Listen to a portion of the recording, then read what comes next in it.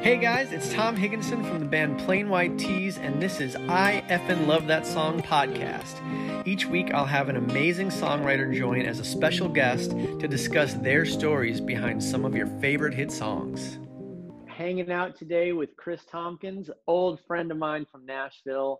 We've written a ton of songs together, a lot of Plain White Tees songs, Big Bad World, Meet Me in California, Welcome to Mystery off the Alice in Wonderland soundtrack, Lips off of our latest album. We always have a good time when we write. Chris has written a lot of amazing country songs. One of my favorites, not the one we're going to talk about, but you know the song Drunk on a Plane by Dierks Bentley. I heard that song and I said, I got to text Chris Tompkins because I bet he wrote this song. Like I could hear you all over that song. I love that song. But Before He Cheats by Carrie Underwood, I fucking love that song. So let's dive in and just talk about that song. Kind of a cool little tie-in with us. We were both nominated for Song of the Year Grammy. You for Before He Cheats, and me, obviously, Hey There Delilah. And that's kind of how we met, right? You were staying in LA when we were out there, obviously, for the Grammys, and you like had a drink sitting next to our A&R guy or something. Right? Yes, and he overheard you saying about the Grammys maybe or something? Yes. And we just kind of like, started talking in this bar in West Hollywood and kind of hit it off. We ended up going, I had a room. It was a hotel bar. So we went back to the room and had some drinks and stuff. And Matt was like, man, you have to get with Tom. Like you guys totally hit it off. And he was right. Totally did hit it off. Yeah, well, I was such a big fan of that song that year. Like, I thought for sure, for the competition for the Grammys, I thought for sure it was either Before He Cheats or Umbrella. Those were the two big, I was convinced I wasn't going to win because of those two songs. Well, there was also Rehab. Right. Well, then Rehab came in and won, and I didn't even think that one had a chance in that category. I don't know. But yeah, Rehab won it. So none of us won, unfortunately. Yeah. But did you win anything for that song? Didn't you win something earlier? Yeah, I did. I won a Best Country Song. Hell yeah, dude. Yeah, it was pretty cool. So I kind of went into those awards kind of a winner, and I was like, at that point, the stress is kind of gone a little bit. I mean, you're still stressed out when you're sitting in the Grammys and you see like freaking Ringo Starr and Aretha Franklin sitting beside you, Oh, yeah. But yeah, that was an experience, wasn't it? Dude, yeah, I was sitting right across from Ringo, and the whole night I was like, holy shit, I've got to say hi to Ringo. Like, that was just my mindset. Like, I was like too chicken shit to go up and say hi to him. And it was right after our award that we lost, where I was like, okay, son of a bitch. Like, I was like, oh. And so at that moment, I went over and I like, okay, I'm doing it. And I went and said hi to Ringo because it was like commercial break or some shit right after that. And I went up to Ringo and I said, hey, man, my name is Tom. I just wanted to say hi. I just lost that last award. And he said, well, smile, man, you're here. And I was like, yes, Ringo. Ringo knows. It's exactly what you'd expect him to say, something like that. It was so perfect.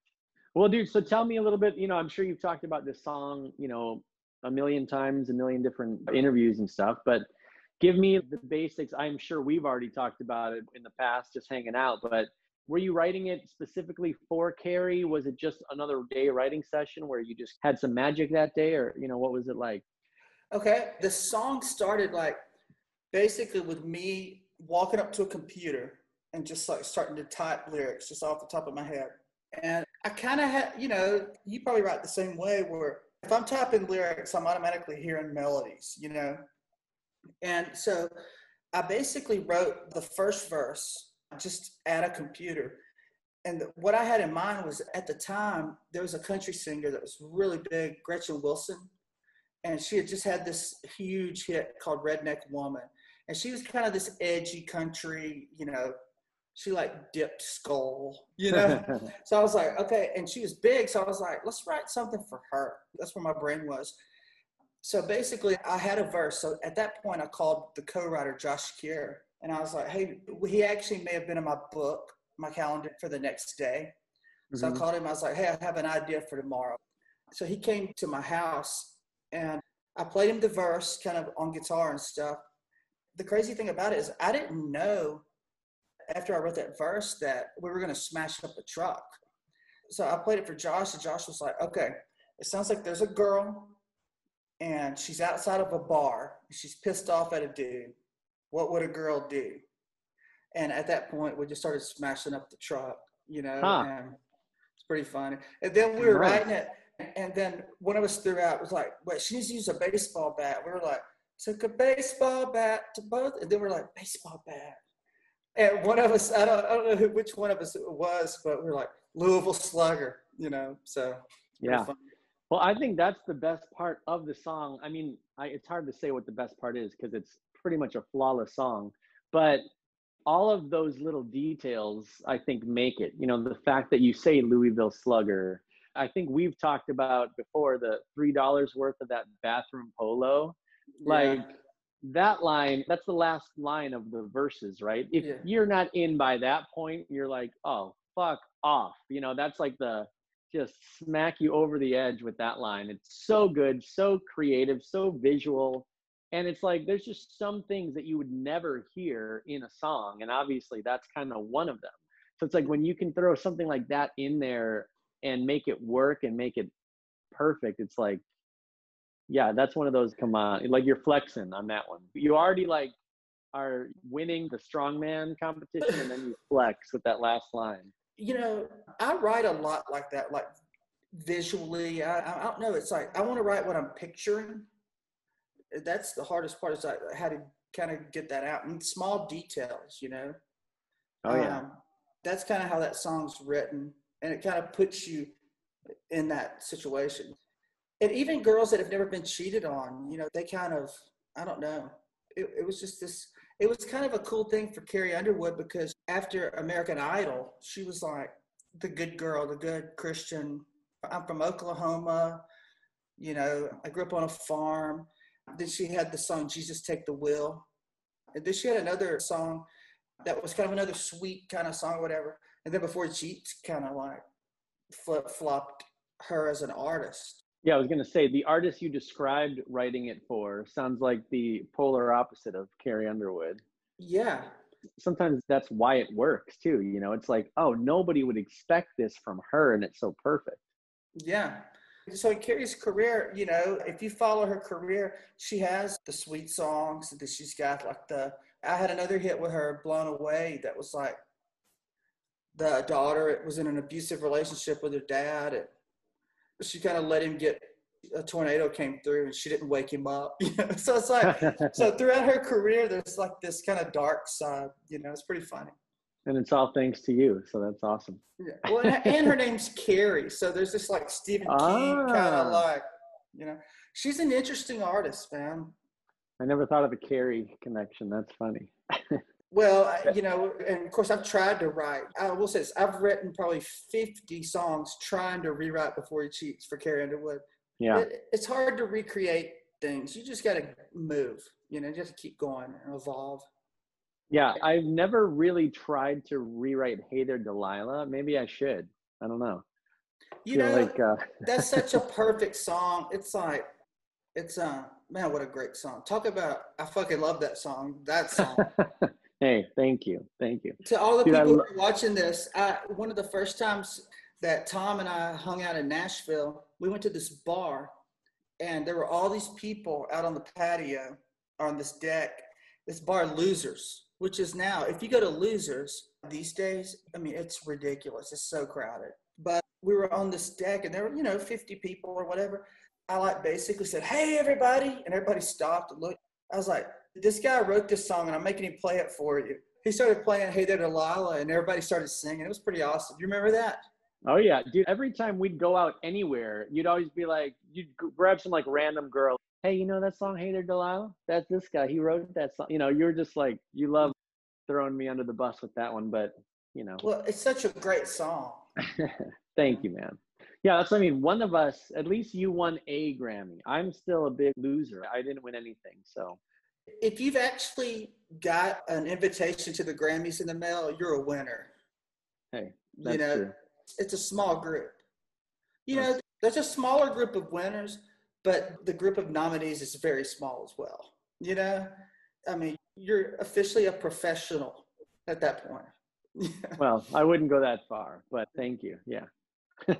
And there's the polka guy that's won like 40 Grammys, you know. Right, right. Or the people that win for like best instrumental record or something, you know. Yeah, I got to try for one of those categories next year. It'll be easier. Yeah, so one more little songwritery thing about that song.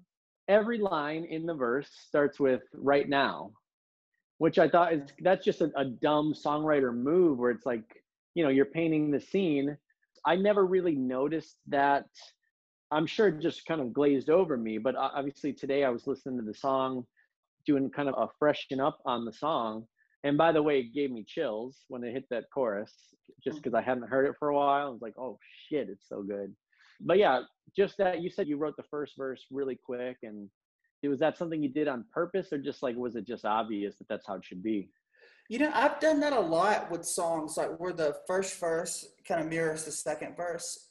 And I didn't set out and go, okay, let's just say right now every time. It's just an easy kind of out, whatever. It just kind of, I don't know, the way I write is I like patterns and stuff, and it makes your second verse so much easier. And you're still kind of locked into that visual thing. You know, right now he's doing this, right now she's doing that. So she smashes the truck up a little bit. You get to your second verse and you're like, okay, let's keep the right nows and what else is going on. So you're kind of locked into this thing as opposed to just like leaving a blank page. You know, you kind of have to live up to that first verse, you know? Yeah. Well, I always have a hard time with second verses because it's like, okay, you kind of set it up, and then your chorus, you kind of give away the reveal or whatever it is. And then it's like, okay, so now am I starting there? Has this already happened? Or am I going back to give more details about this thing that everybody, you know, it's like you already have the giveaway, but maybe that's just overthinking it or being weird. But yeah, that little trick of every line starting kind of the same, kind of like, hey there, Delilah, what's it like, blah, blah, blah. Hey there, you know, it's like kind of a similar trick I did without even really thinking about it. But yeah, it worked. And I think a lot of times, like you said, how do you live up to that first verse? I think in this song especially, you beat it with the second verse, which is not very easy, you know? Like I said, the bathroom polo, isn't the Shania karaoke, that's the second verse as well, right? Yeah. Yeah, I mean, come on. I got that line. My wife kind of helped me get that line. Well, in a way, we were driving by some redneck bar one day, and my wife said, this is probably like 7 years before I even wrote the song. And she's like, I guarantee you in that bar right now, there's a girl with a Tweety Bird t-shirt on singing like, I forgot what song she said. And that stuck in my head, you know. I was like, we got to use that. Because, you know, at that point, the girl's kind of, you know, driving it. The funny thing about Before She said, the girl doesn't go into the bar. She doesn't go in there and like try to catch him or like hit him or anything. So it's like, she just smashes his truck up. So it's kind of like, that's the funny thing about that song. It kept it kind of in like a mid-level relationship kind of world as opposed to like a guy really cheating on the love of his life. You know what I'm saying? Sure. Is it, I'd have to re-listen to the song. Are you saying, this is kind of a funny little detail here, is every line a probably? Yeah. Yeah. For all we know, this guy is not doing any of this shit, and she Yeah. still ruined his car.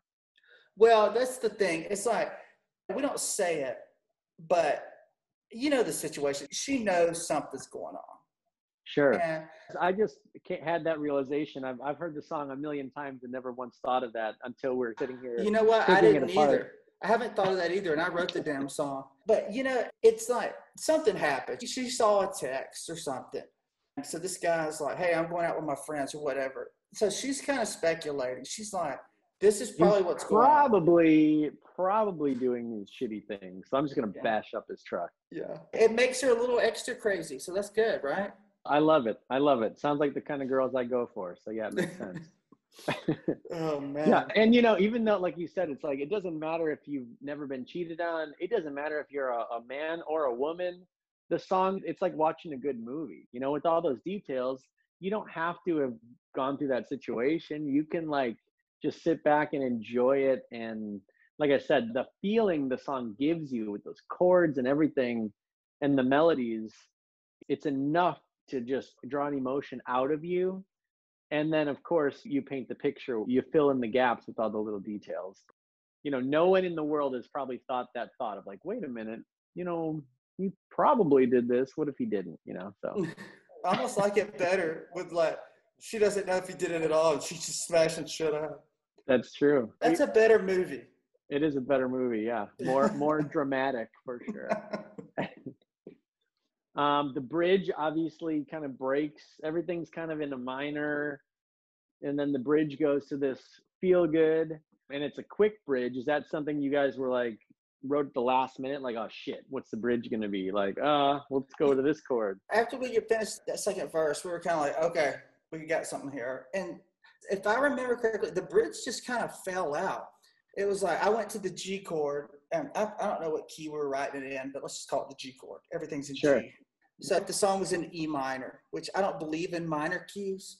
I always go to like if a song is in E minor, I call it G, because Okay, sure. So the G, I believe in minor keys, but in popular music, it's like, because in Nashville, you have the Nashville number system and charting and stuff, and minor keys, that's just going to confuse everybody, So I just kind of usually chart it out in a major key.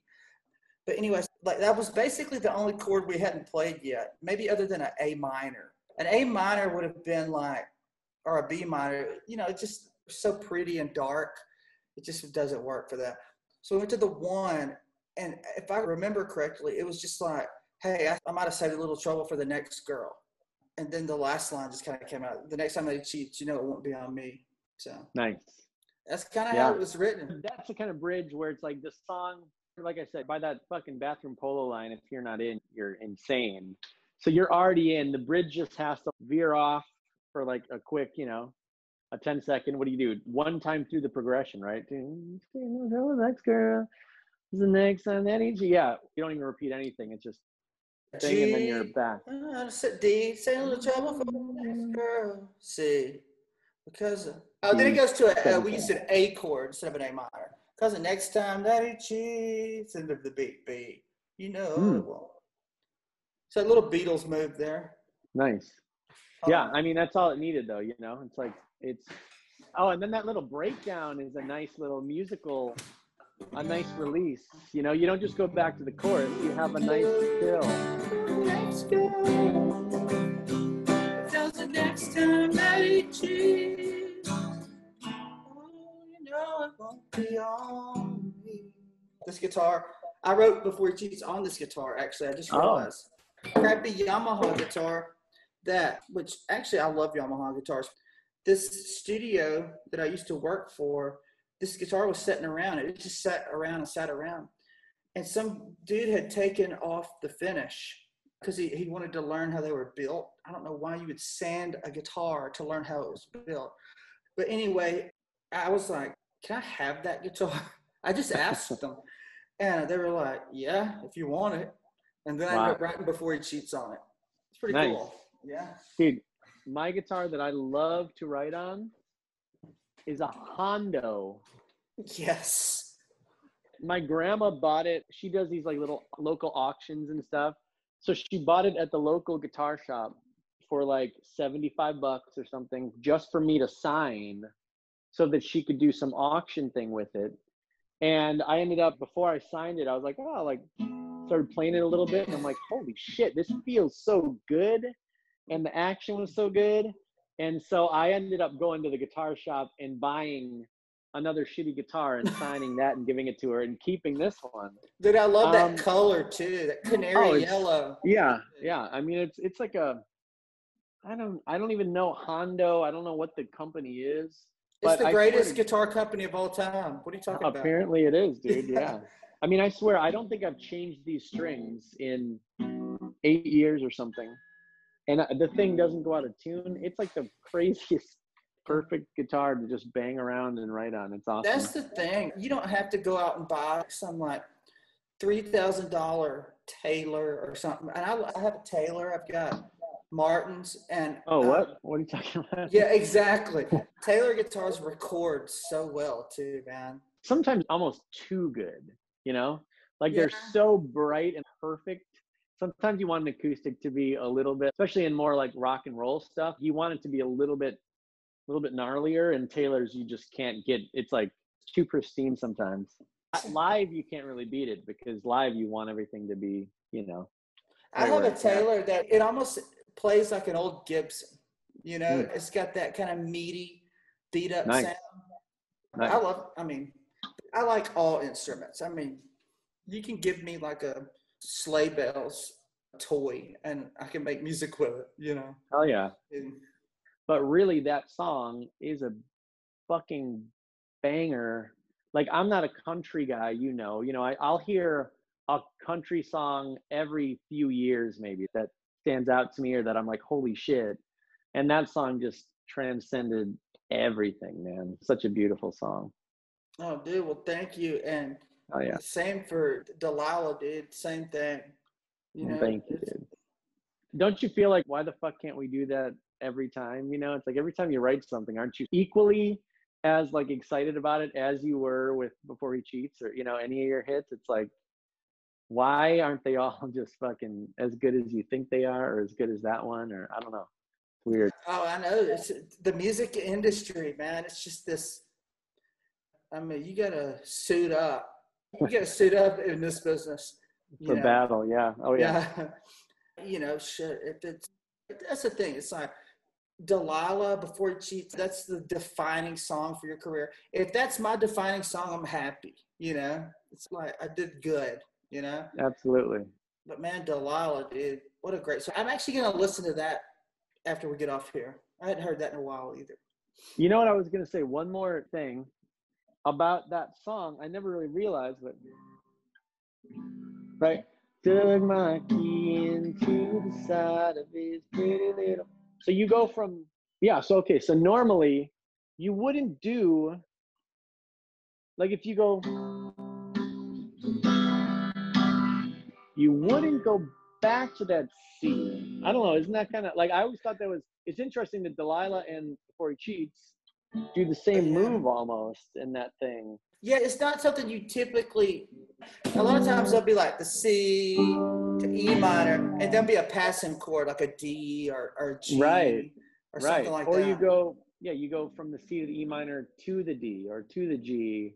It has a copy paste kind of feel as a progression, you know? Yeah. Well, but I noticed that. I've never noticed that before. And I noticed it today, like I said, just going back and listening.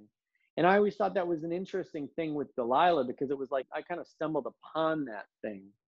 And I was like, oh, that's kind of interesting to repeat that, because I would use that as like a passing, just go somewhere else with it. But I don't know, just weird that we both had the same kind of a weird, interesting progression move in those two songs that same year, both up for Song of the Year. Like, I don't know.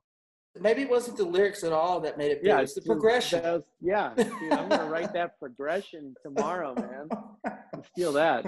F, A minor. All right, dude. Well, I'll let you go, but thank you so much for hanging. And I'm going to text you right now. And dude, anytime you're like doing some Zoom thing or whatever, or anytime you hear Delilah out there, hit me up and we'll hang again. As soon as I can get to Nashville, I'll let you know, and we'll go to Losers and break out Hey There Delilah again or something. Boom, absolutely. Hey, we'll get some gas masks, you know? Yeah, there you go. Totally, dude. That's when you know we're fucked. It's when you start seeing gas masks. You haven't yet. No. Okay, yeah. No. I wouldn't be surprised, you know? Yeah.